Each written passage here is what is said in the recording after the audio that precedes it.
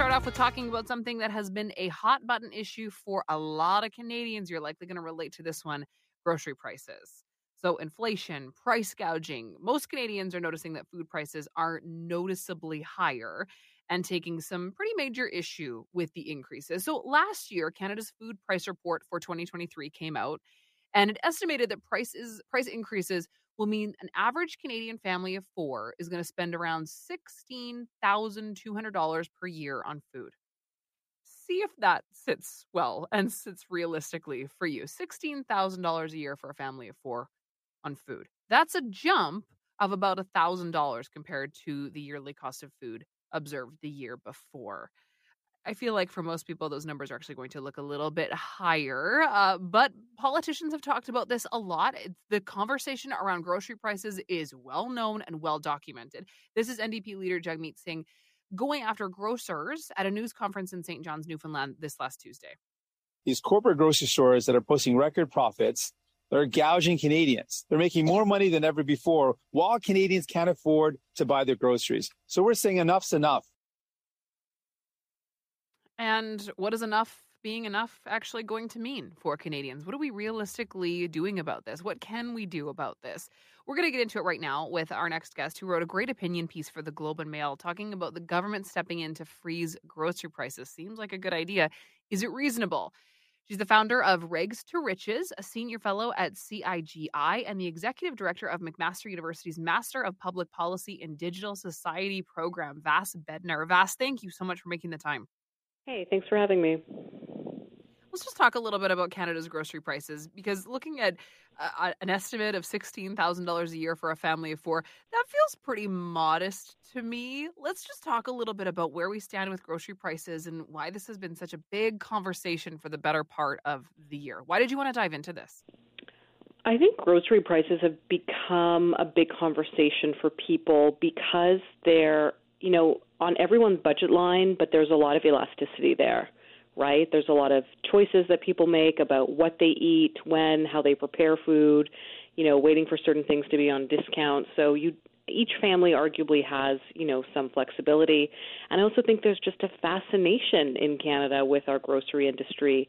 We've seen grocery CEOs come testify at Parliament, and really for me, that sector has become characterized by just a lack of trust, right? There's been a breakdown of trust, and I don't know if we can trace that back to bread and price fixing, but it feels like the marketplace is murky, and it's difficult, I think, for Canadians to reconcile reading about record corporate profits in the grocery sector and then looking at the rate of growth of prices. Those things feel, related. And that's why we're having conversations and seeing more research on things like greedflation and price markups. Let's talk a little bit about what Loblaws did earlier this year. So they did freeze prices for their no-name brand, but there are maybe some murky details that actually went into that. That might have been a strategy that they would have just done annually anyways, right? Yeah, so their competitors sort of went on the record. They're like, why are they tooting their horn on this? We all kind of do this between November and January or February. You're absolutely right. But, hey, if only grocers know that and Canadians don't know that those prices will be frozen, one, that changes the murkiness of marketplaces. It's good to know that pricing will be reliable because not only are budgets very elastic, but pricing has been so variable and so very difficult to predict due to complex global factors. But what really intrigued me about Loblaw's move is that it sort of was an echo of a policy experiment we've seen in Greece and in France, where these countries created what they call an anti-inflation basket. I know it's not really hashtagable, right? It's not glamorous, but I just thought it was a great policy example of government working with private corporations on an emergency kind of short-term measure. And in France, can I tell you more about it? I'm sorry, I don't mean to ramble when I get excited. No, I would love for you to. I was trying to lead you to explaining this because I think this is also something so interesting. The way that I understood it was that they were sort of trying to skirt around government intervention for price freezing. So can you clarify the moves made in France and Greece? So Greece sort of was hot out the gate first, and it's intriguing because it was with a conservative government, and they sort of legislated a list of about 50 items that they said to grocers, okay, look, we either want prices frozen here or we need you to slow the rate of growth. So the parallel we would be familiar with here in Canada isn't fixed rent. It would be how the provinces set each year the maximum amount that a rent can go up, right? So they were sort of like, we've got to slow down how fast these prices are growing. So each grocery could choose what was in that basket, not in terms of the items, but in terms of the brand. So in Canada, all of the major grocers have private label brands. Then, as most policy ideas do in Canada, right, we call it policy making. It's usually policy taking. Floats over to France. They start talking about it, and the grocers there sort of put up their hands and say, hey, you don't have to legislate this. Why don't we do this a little bit more on our terms? Here's how we're going to proceed. And it was similar, right? It was time limited, but they were choosing kind of what's in that basket and sort of dictating it. It's a lot to ask of grocers, right? We know that grocery margins are really razor thin, and it has become popular du jour to sort of beat up on the grocery giants, but I almost feel we have to even be careful calling them grocery because they're very complex firms, right? Loblaw is more than just a grocery store. It has a grocery arm, but we know their profits are offset by, say, pharmacy. Anyway, those are two kind of experiments where, at least for some people, they had pricing predictability. It wasn't across whole sectors. It was on, one item in that basket, and it included, for Greece, it included olive oil. That makes me laugh. I have Greek heritage in my family, so that gave me a little bit of a lull. But baby formula, right, pet food, I thought it was a really kind of, again, intriguing and almost loving intervention. But of course, if someone sees the headline, price control, price freeze on aisle one, right, it's a very kind of polarizing, visceral response. But this is about time-limited, either setting some prices and introducing pricing predictability or really starting to just slow the rate of the growth on certain prices on some items so that people can really predict their budgets and not go to food banks as we're seeing Canadians flock to in record numbers.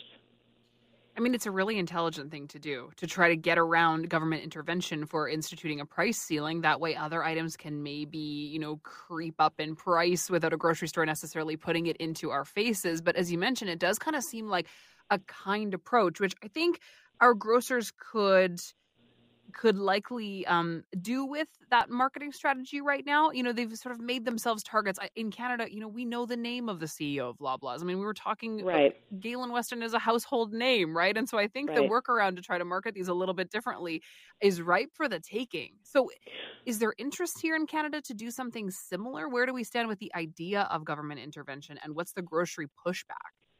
I mean, I don't see it happening. I don't see something like this happening in the competition bureaus. Doesn't mean it's not a good wild card. Look, we're going to see other emergency situations, food related, through climate, other major events.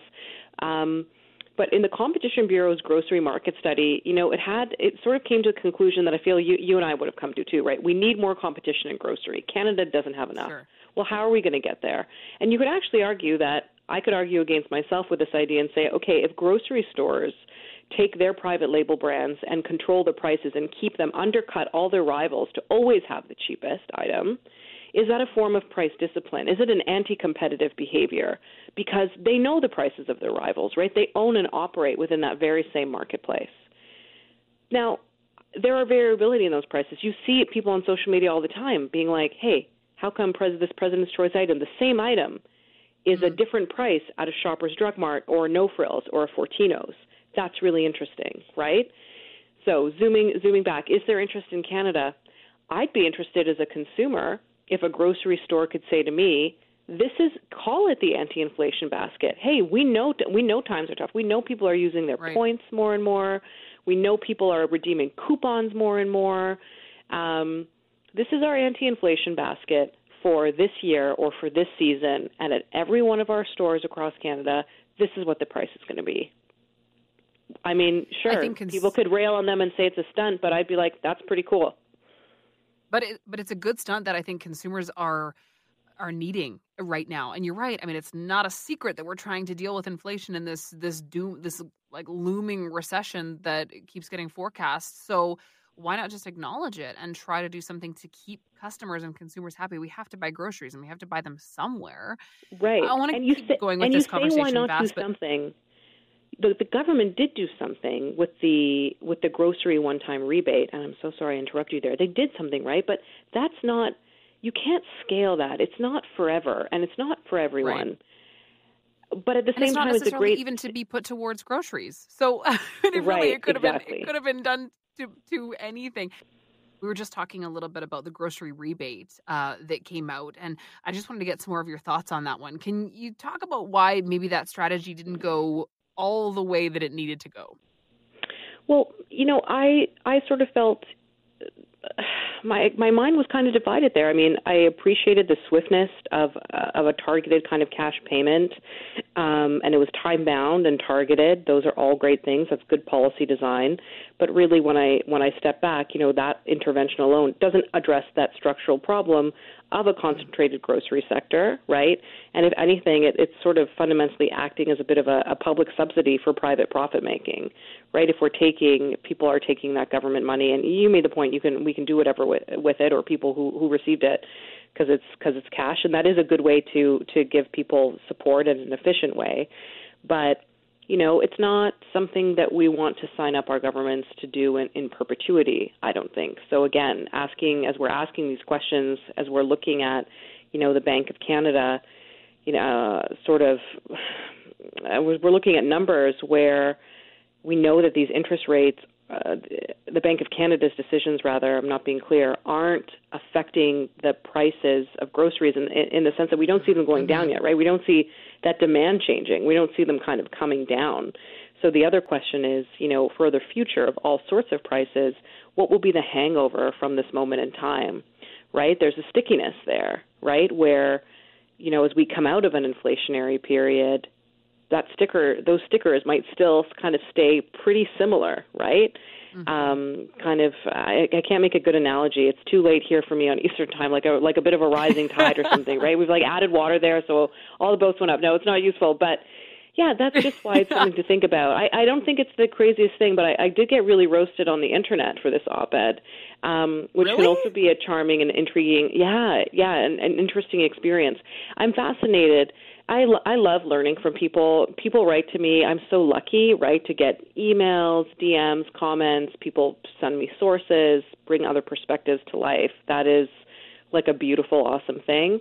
And then I think some people just sort of saw the headline and they're like, this person's dumb, which is just them not reading. No, it's all good. I totally survived it, and it's good. It's a healthy. But it's funny experience, that knee-jerk reaction. It's the title of the piece is "It's time for the government to step in and freeze grocery prices," which I think didn't do that. Maybe you need to dig in a little bit more. I know my headline wouldn't be cool. It would be like, "What about an anti-inflation basket for Canada?" And no one would click that. So no, I'm just kidding around. I think it's interesting to me how quickly people will react to the idea of government stepping into doing anything. I think that we're so sensitive to the idea in some parts of the country about government overreach and overstepping. When you dive into it a little bit more, this actually seems like a really great approach. I think instituting a price ceiling that would benefit all of us and potentially bring down inflation in some way, hopefully, which is the strategy behind the Bank of Canada's interest rates. This might be something we're all interested in. Vass, you have such great perspective. I wish we could keep you on for so much longer because I know you've got way more to say on this one. But call me again. I will, absolutely. Thank you so much. I really appreciate it. I know it's a late time for you, so thank you again for making time. It's all good. Cheers. Bye.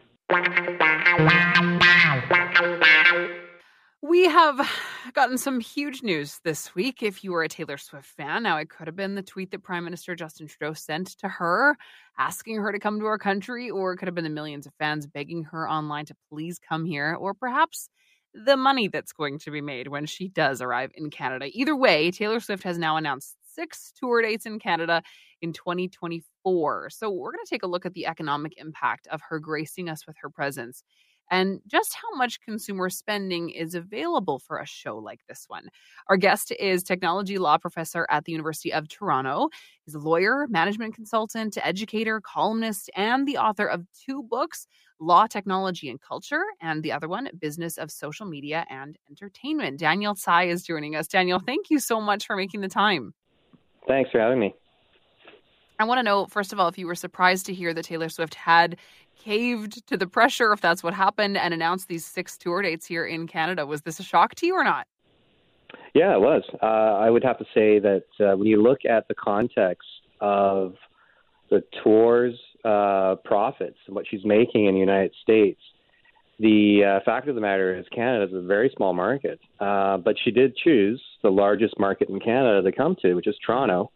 And she's doubled the number of concert dates that she would normally have, because most of the stadiums in the U.S., they can do up to 80,000 people.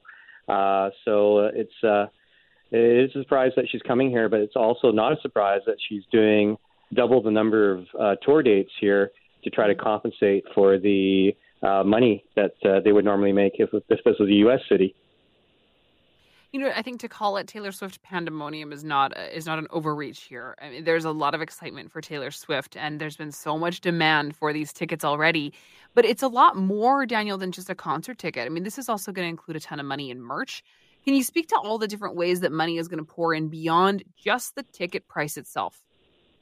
Well, this is like a once-in-a-lifetime experience for a lot of people. This is like one of the largest cultural phenomena to have graced us in generations, because, first of all, this is like going to be a record-making tour. She's already on pace to get into possibly the tens of billions of dollars in revenue that will be generated in terms of the economics of all the cities and countries she's visiting. So this is like a historic event. And as well, you know, she has a number of accomplishments. She's the woman with the most top singles and albums in history, and that number is growing. So this is going to be like a huge cultural milestone event for a lot of people. So I don't think people are going to be cutting back on their spending. And what you're going to see is people spending on restaurants, hotels, other services when they get here. Obviously, when you're in town, you want to have a good time. So people will be drinking and experiencing the local sites, and it's going to bring in a lot of people, not just from Canada, but from around the world. The timing, I think, is interesting because there are so many forecasts of a looming recession, but this really speaks to how much consumer spending is actually available in this country. Can you touch on that? Well, I mean, let's put this into context. She has such draw that people don't look at this as necessarily a situation where they have to mind their pennies. This is like a once-in-a-lifetime type of cultural phenomena that people want to be part of. This is sort of like when you want to look at it historically, kind of like Beatles mania type thing, just sweeping people. And, you know, cultural phenomena is like that. You know, we're in the world of virality. So everything goes viral these days, and it takes on a life of its own. It amplifies itself. And so what you'll probably see is that as the tour moves on, this phenomenon is going to get bigger and bigger. Like we're looking at the tour dates in November 2024, but you're already seeing reports that, like in Seattle, they had an earthquake. You know, it registered 2.3 on the Richter scale, just because people are shaking their booties to shake it off. And so I think this thing is going to become a much bigger phenomena than people even realize, because I just think when you have this much hype, and the fact people are walking away from these shows entertained and happy and see it as a really memorable experience, I don't think people are going to be watching their purse strings on an event like this. I think you're touching on something that is a really unique part of this story, is that Taylor's demo is, you know, it's primarily millennials and Gen Zs, and they're part of a demographic that spends money on experiences and really isn't afraid to do that. Kind of living in the moment by dropping a bunch of cash on an experience like this one. And I think the FOMO element is another one that really plays into it. You might not even necessarily be a huge Taylor Swift fan, but this is something that if you have the opportunity to go, you're going to go. So does this make this a unique demo to cater to? Well, this goes beyond her core demographic. We're not talking just teenage girls and their parents or their mothers. We are talking about middle-aged men and anybody who can get their hands on tickets. I've had this conversation with colleagues, and they're like, "Yeah, I signed up for Ticketmaster. I want to get those tickets." And they had no intention of even wanting to do it, but they're doing it because it's such an experience. And right. Yeah, and you have to go. Them, so. So we're talking a little bit about the idea that Taylor Swift is going to save the economy here. I'm curious because, the whole idea of trying to create these Bank of Canada interest rate hikes is intended to slow consumer spending. So is all of the spending that's going to go into these shows going to have an adverse effect? Could this actually have a negative impact on our economy? I'm not really sure about that. I mean, the one factor here is there may be additional policing expense to try to ensure the event's safe. You don't want to have an incident where somebody tries to do something to upset the situation there. So I think yes, policing expenses will be there, but the actual economic spinoff is quite beneficial. I just worked out the math here. It's you're looking at about $20 million per concert date, and there are 6 dates in November 2024. So that's going to be about $120 million just for concerts, just for the concerts. Wow. Now, if you look at the spin-off effects in terms of a lot of the people are coming out of town. I know people who want to come in from Vancouver and come to Toronto, and there's certainly a lot of people in the United States that missed out on getting tickets, people from Europe and Asia that want to come here. So if you work that in, the estimated potential economic benefits could be close to $800 million. So possibly even more, just because, people are going to be buying hotels, they're going to be spending money, they want to get merch, they want to have meals and drinks and really enjoy the experience. And the other thing I think is really interesting is it's not a Toronto thing. This is actually a Canada thing, because when you have the spotlight of the world on Taylor Swift here in Canada, the region is going to see a huge uptick. So there's Niagara Falls. There's the fact that when people come up there, they think, oh, let's go to Montreal. That's a unique experience. It's not too far away. There's French there, a different culture. So there's a whole bunch of effects that happen when people come to a huge event like this. So the economic upside is immense. You talk about the different activities that people are going to take part in when they're here, and you think about even just for the hospitality sector alone. In Chicago, she played 3 shows there this month. They reached 96.8% occupancy rates because of people coming for the Taylor Swift shows. So what would you recommend, Daniel, that businesses and hotels and restaurants do to capitalize on this? What would you expect and hope to see? Well, one thing they have to be very mindful of is labor. They need to have enough staff, and that's been a real issue in hospitality. Restaurants and service industries like hotels have had a difficult time having staff. And part of this is the phenomena of the pandemic. One reason why people are willing to open the purse strings, even in a recession, is because, they had such a terrible time over the last 2 years dealing with COVID-19 and being stuck at home. So there's still that reserve where people want to spend the money on an experience event like this. But at the same time, businesses have struggled to have enough staff, and wages have gone up, and inflation. So staffing would be the biggest thing in terms of all these hospitality sector businesses being ready for the Taylor Swift phenomena. Now, the other thing that's really important is let's really take advantage of this event. If with Taylor Swift coming, this is an opportunity for tourism to get into high gear. That means promoting events related to her arrival here and rolling out the red carpet, showcasing all the unique things about Canada, about Toronto, and, just having her walk into the ROM or walking the streets of Toronto or going up to Niagara Falls. those are things that would have such a huge impact on that region that and bring attention to Canada. It's really good publicity. I wonder, you touched when we first started talking, Daniel, about the fact that in comparison to her tour in the States, Canada is a smaller market. This is a smaller drop in the bucket for her, but still, I mean, substantial. We're talking about a lot of money here. Do you think that we're going to be seeing shows in any other cities? And this is pure speculation here, but would she be wise to capitalize on this and go elsewhere in our country? Yeah, so that's a difficult thing because there's a logistical issue. She has a huge entourage. There's numerous truck drivers that have to move her stage and all her equipment and transport it from city to city. The reason why Canada probably was added very late is the economics weren't there because the stadiums tend to be smaller. And as well, you need a lot of these luxury corporate boxes. So for her to go up to Montreal and the Big O doesn't really work because that stadium is dilapidated. It doesn't have sort of all the things you would expect in a modern stadium. So there's only a really, unfortunately to say this, but really Toronto's has the facilities, even though it's on the smaller side compared to the American cities, it does have the facilities to facilitate the big bucks, the VIP type corporate boxes and the big corporate spending.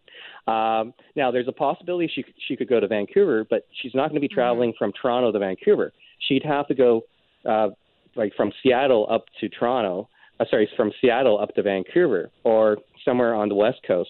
But I don't know if that's going to fit into the logistics. So I would just err on the side of saying, let's just say it's Toronto for now, and anything else up beyond that, whether it's a Vancouver, that's a bonus.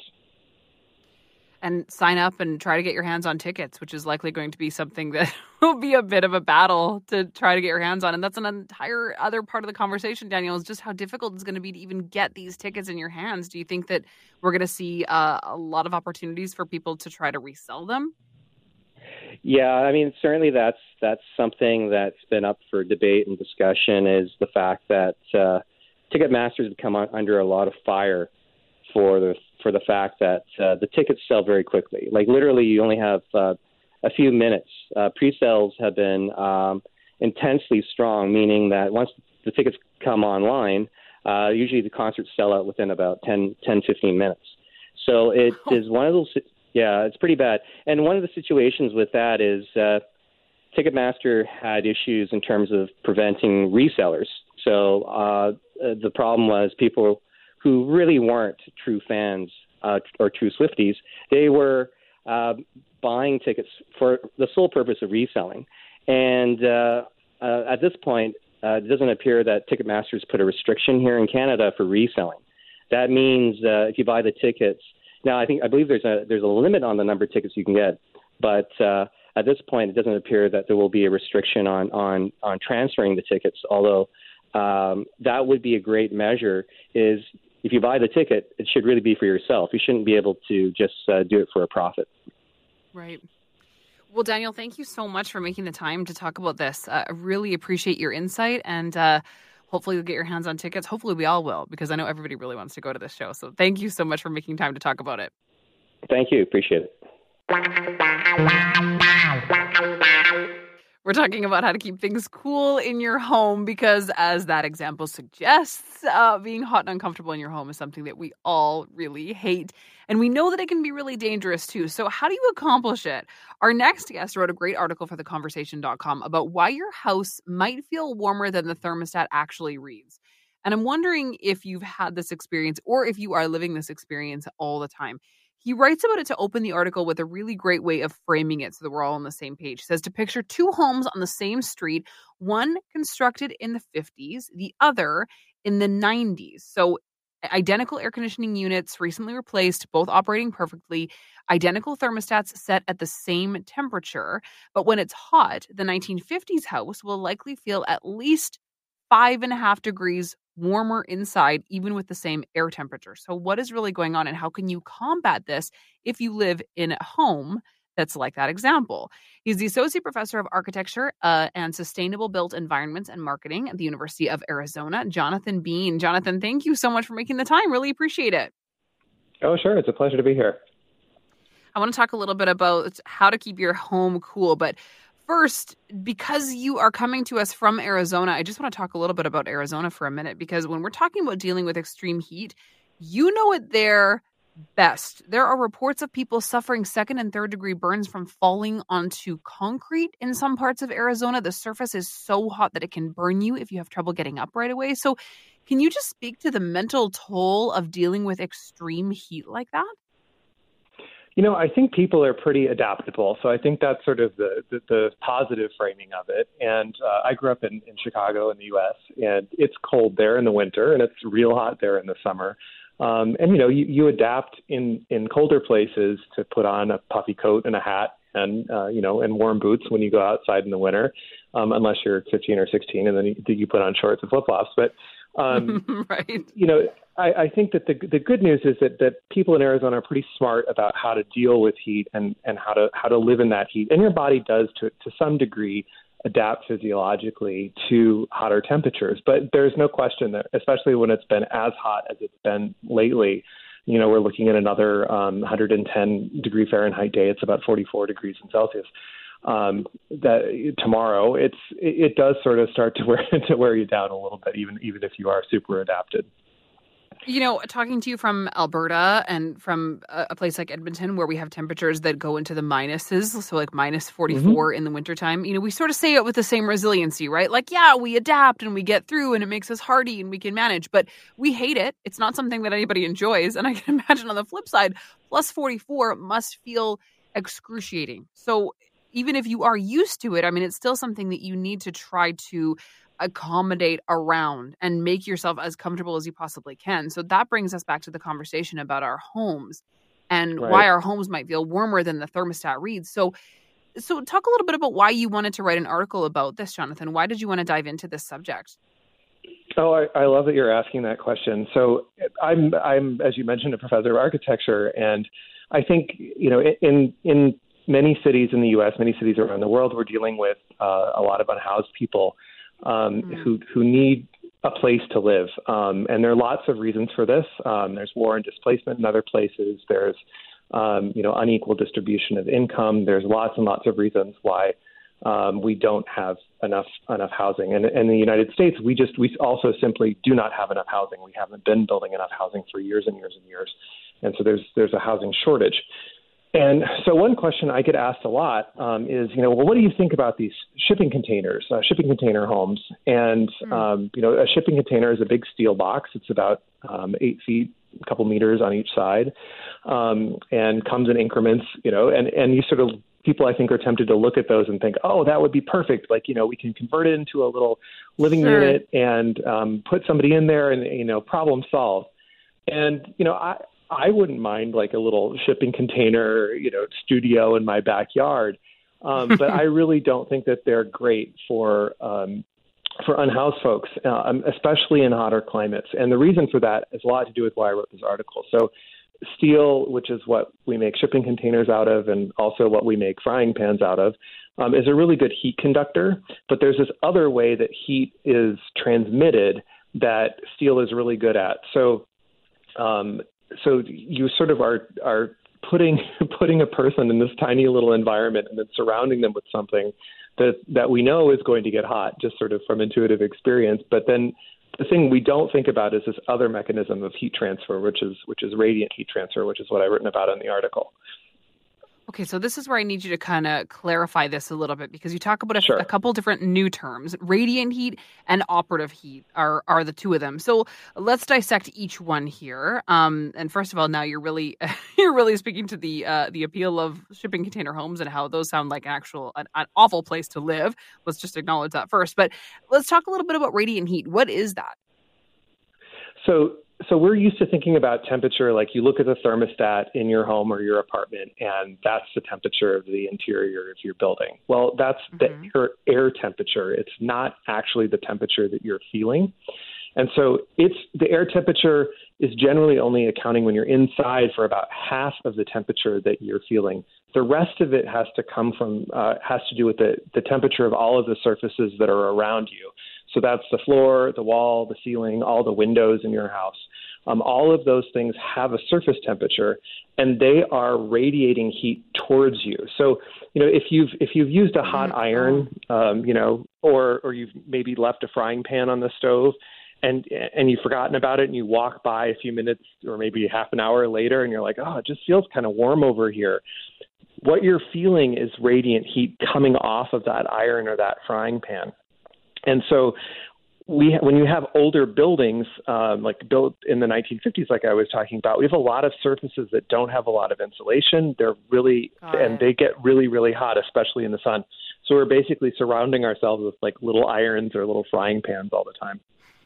Great. Okay. Especially in a place like Arizona where the temperature climbs to mid-40s during the day. Yep. Okay. What about operative heat then? What is the difference between radiant and operative heat? So operative temperature is what happens if you sort of add up all of the temperatures of the radiant surfaces that are around you and make that kind of worth half of the value, and then you add then you take the air temperature, and that's worth the other half of the value, and you average those two things together. So this tells us that if you have really, really high radiant temperatures, then you need a really, really low air temperature in order to feel comfortable. And even in that situation, you're not going to feel super comfortable because you're going to feel like you're getting a cold, right? Like you're like, why is the air so cold, but I still feel really, really warm? So in a ideal building or a comfortable building, you're going to have the air temperature and the radiant temperature be pretty close to one another, within 2 or 3 degrees Celsius of one another, and that will make a really comfortable environment for you to be in. So are we talking about a situation where those experiencing radiant heat in their homes, increasing the temperature overall, are people that are living in older builds? In the example that you used to set up the article, you talk about the two homes, one built in the 50s and one built in the 90s. Is the idea here that most of the time people experiencing that increase in heat, it's coming from those older builds? Or is that naive? Are we giving too much credit to newer builders suggesting that they know exactly how to accomplish this comfortable temperature in people's homes? Well, you're sort of nudging in an interesting direction here. But in general, yes, where I am in Arizona, what you're saying is absolutely the case. So older homes are going to have more of an issue because modern building codes require reasonable levels of insulation in the walls and the windows and the ceilings. They could probably require a little bit more, and that would increase energy. That would increase comfort and decrease our energy use. What's interesting about all of this is that we like to think about heat and cold being like two totally different phenomenon, and that's because we physiologically experience them really differently, right? Like when you're really hot, you sweat, you get uncomfortable. When you're really cold, you don't sweat, you shiver, and those are very different feelings. But heat is the same thing, and so it's just always moving in one direction. It's always moving from the hotter thing to the colder thing, always, in most cases. So when you are in Alberta in the winter when it's really, really cold, right? And even if you are in a newer building, many newer buildings could probably use a little bit more insulation. They could use a little bit better windows. Those radiant temperatures are actually dropping too low for comfort. So you're sort of getting the opposite situation where you could use a little bit more insulation actually to keep you more comfortable in the winter so that the heat isn't leaving your body and going over to the window and then warming up the outside. Right. So we've been talking a little bit about why our homes might feel hotter than the thermostat reads. And you just explained radiant heat essentially coming off of surfaces in our homes and how difficult it can be to try to balance that out to create this ideal operative temperature in our homes. We were kind of talking about this a little bit, but I want you to help clarify how many people might be dealing with this issue, trying to find that balance, but still having a home that feels hotter than the thermostat. Yeah, so just where I live in Tucson, Arizona, there's about 40,000 houses that are similar to mine, which doesn't have any insulation in the roof and doesn't have single pane windows. So if those houses haven't been upgraded or improved since they were constructed, they're likely pretty uncomfortable inside. Oh, I can't even imagine what that must feel like when the temperatures climb to the places that they do in Arizona. So, I'm sure that in a situation like that, in a climate like that, you've got some expertise when it comes to trying to cool things down and live comfortably. how do you suggest that we try to create that environment? All right. Well, if you've got lots of money, as usual, it's pretty easy to solve the problem. So Perfect. You can add insulation. Yeah, you could add insulation to your roof. You can replace your windows with double pane windows. And if you're in a more northern climate, then you probably want to go to triple pane windows if you've got the money. But if you don't have the money, there's a bunch of stuff that you can do. So the best thing you can do is just try to keep the heat out of your house to begin with, or off of your house. A lot of it's coming from the sun. So planting trees that cast shade on your house, good plan. Getting some shades that are outside, so that keeps bounces the heat off of away from the windows or off the windows, and keeps it outside where it belongs. That's also good. Though even those things aren't necessarily possible for everybody. You might live in an apartment and not be able to plant trees. You might not be able to attach stuff to the outside of your building for one reason or another. And in that case, then using shades properly. So that means closing them when there's light coming through the window. And also, if you can, when it's cool at night and not too humid, you could open your house up and try to get the house to cool, sort of chill down a little bit at night. But of course, the problem that we've had in Arizona, and the problem we're going to continue to have with climate change, is that we're going to have hotter temperatures. We're also going to have more humidity in the air. So those night cooling strategies that work really well in the past aren't going to be working as well as often in the future, unfortunately. You touched on the fact that global temperatures are rising, and that's a conversation that we've had, on this show and across our network several times. What's the concern level like in places where they deal all the time with extreme heat, like Arizona? And when we're hearing more and more messaging that air conditioning units aren't necessarily environmentally sustainable, what is the tension and the pressure in a place like that feeling like? Yeah, I think that's a really great question, and probably a much longer conversation that we have time for. But and you've hit on the most important thing, right? Which is that we need air conditioning to survive in many places in the world, in Arizona, in India, in places, in other really hot places around the world. And people really need access to cooling. I think we can start to distinguish between cooling and air conditioning, at least air conditioning the way that we know it. So hopefully we'll see some new technical innovations and other ways of keeping places cool that don't have some of the negative impacts that air conditioning has. But the big problem with air conditioning is the refrigerant in the systems is actually a potent global warming gas. So these systems don't get installed perfectly. You have a little bit of a leak. And the chemical that's conventionally used in most countries right now, this is all changing, but that's used right now is 2,088 times worse than carbon dioxide for global warming. So we really, we don't want to use much. We want to use as little refrigerant as necessary, and we want to keep as much of it in our air conditioning systems as possible and out of the atmosphere. Jonathan, I think information that we all need to know and might not necessarily have at our disposal. So I really appreciate you coming on to the program tonight and talking about this. Thank you so much. Sure, it was a pleasure. Anytime. Now, we all saw the announcement earlier this week. Some major news in Canadian politics. And it's not actually anything that really has to do directly with politics, but you know that the fallout is going to be significant. So Prime Minister Justin Trudeau and his wife, Sophie Gregoire Trudeau, announced their separation, which you'd have to assume was something that has been maybe brewing for quite some time. They each issued the same statement on their social media pages. I'll read it to you here, just if you're catching up.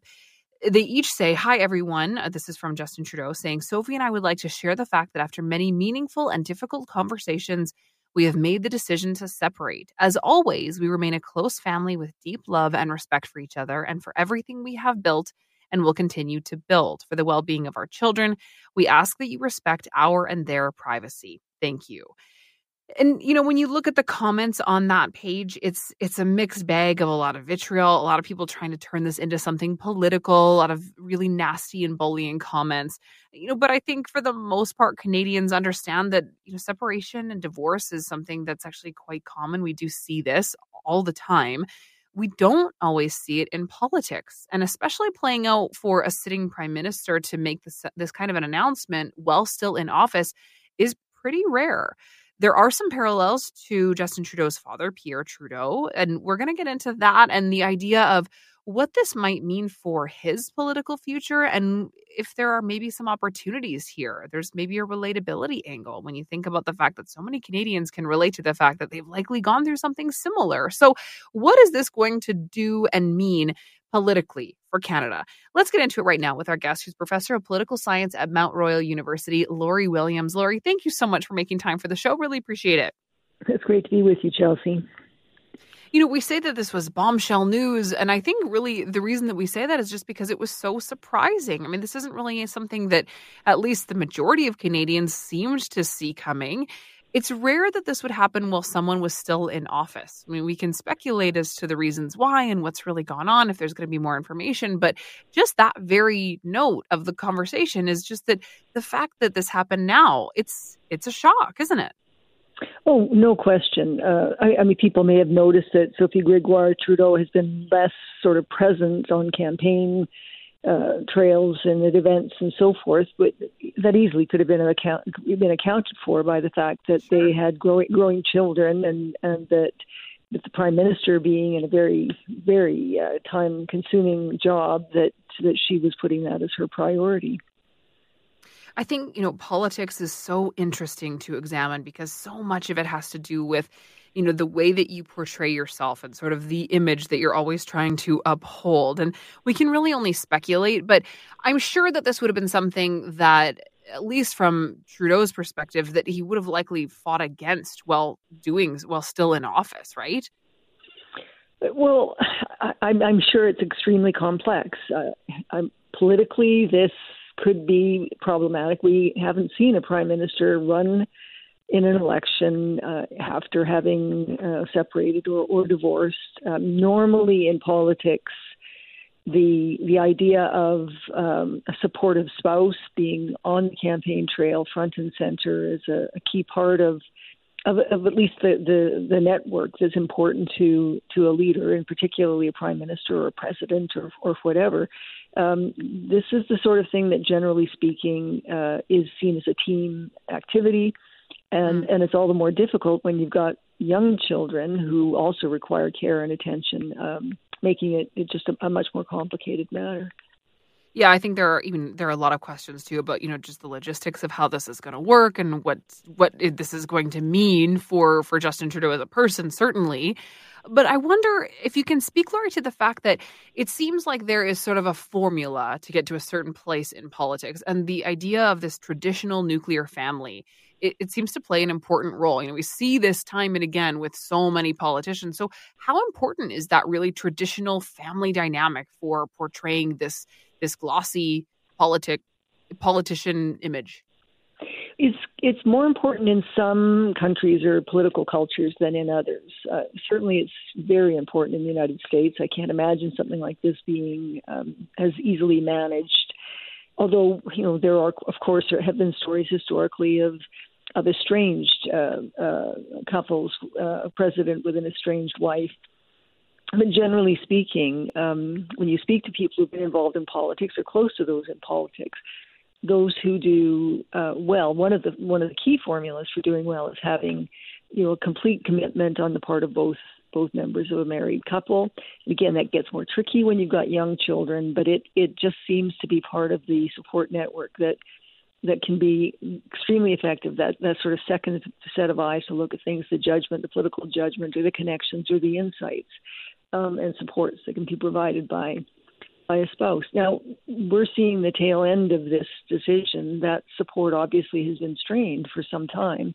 And so what difference we'll see going forward as compared to what we've seen recently is difficult to know. And the Prime Minister's in difficult territory in terms of the defensive posture that he and his government have been in for some months now, trying to sort of turn the page with the cabinet shuffle, and a lot of challenges ahead. You know, it's interesting when you think about this, this traditional family being so important in other countries, as you mentioned, the States. This might shine a light on the fact that it's not necessarily so important here in Canada. I think Justin Trudeau himself and certainly his government have really tried to make Canada appear as we are a very progressive, very, politically correct country. So, maybe there's a way to play into this. Maybe there's a relatability angle here that could work in terms of being a separated or potentially divorced person. That's something a lot of Canadians can relate to. Is there a political opportunity here that we might not have seen exercised before?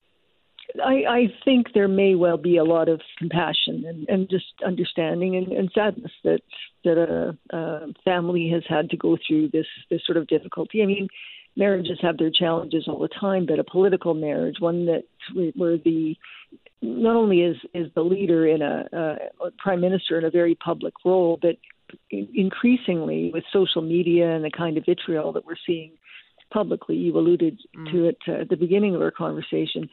I think the virtual and physical threats to politicians, the invasiveness into personal lives and so forth, has made all of that exponentially more difficult. So I think there is on one hand, the chance that it could generate some sympathy, some support, some sort of humanity to the prime minister. But it also, even though we're seeing this very insensitive response by some on social media, I think it's something that opposition parties could get into a lot of trouble if they tried to tread on that territory. I think it'd be very, very risky, and more likely than not, I think, could blow back on them. So, on the other hand, the prime minister reacting to some of the stuff that's out there could put him in a bad light. So it's delicate territory. Yeah, I think you're framing that beautifully. I think that's exactly the way to put it, is that it is really delicate. And I think to try to campaign against him as the opposition using the broken family argument, I think is a really dangerous one that attacks a lot of Canadians, especially in a really sensitive place. But what could opportunities look like for the opposition to really do with this? I don't think it.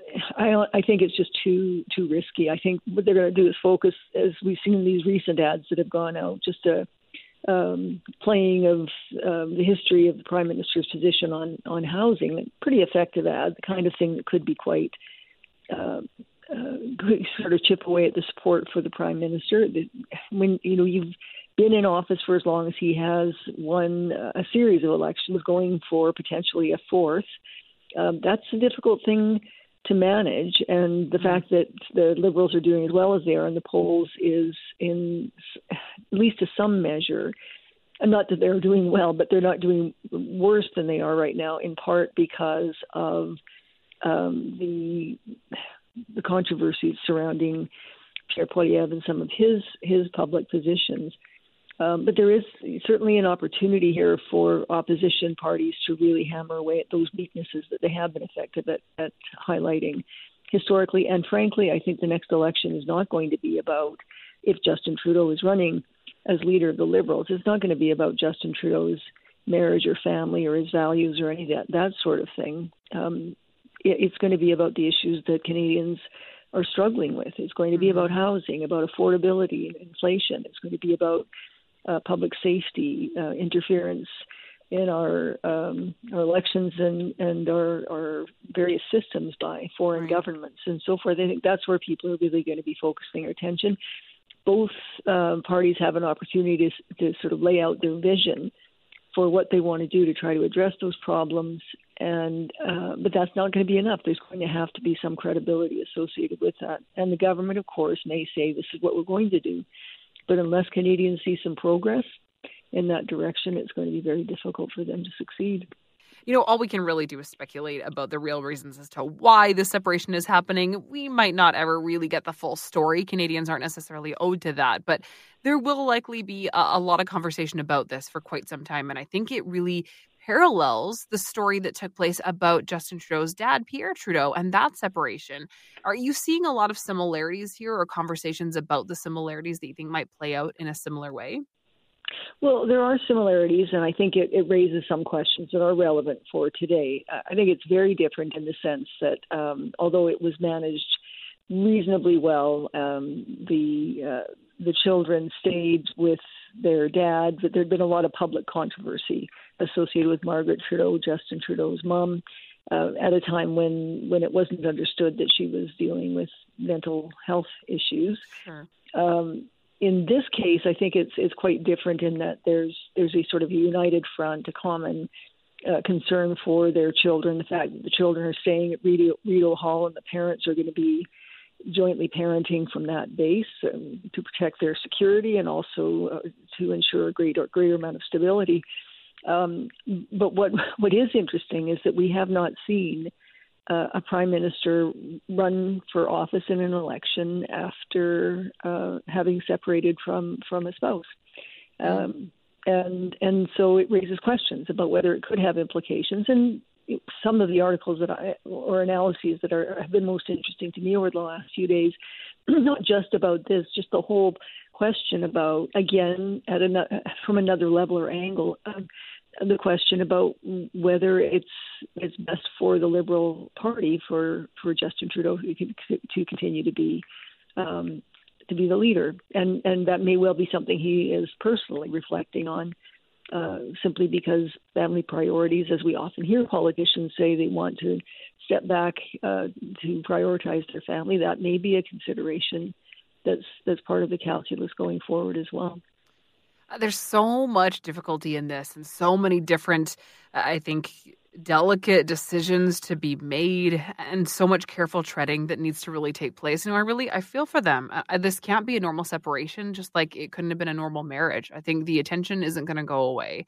And I'm wondering, Lori, if you can just speak to the role that this happy, smiling face that politicians, they have to portray in public, even in difficult situations like this. I mean, it must be so challenging.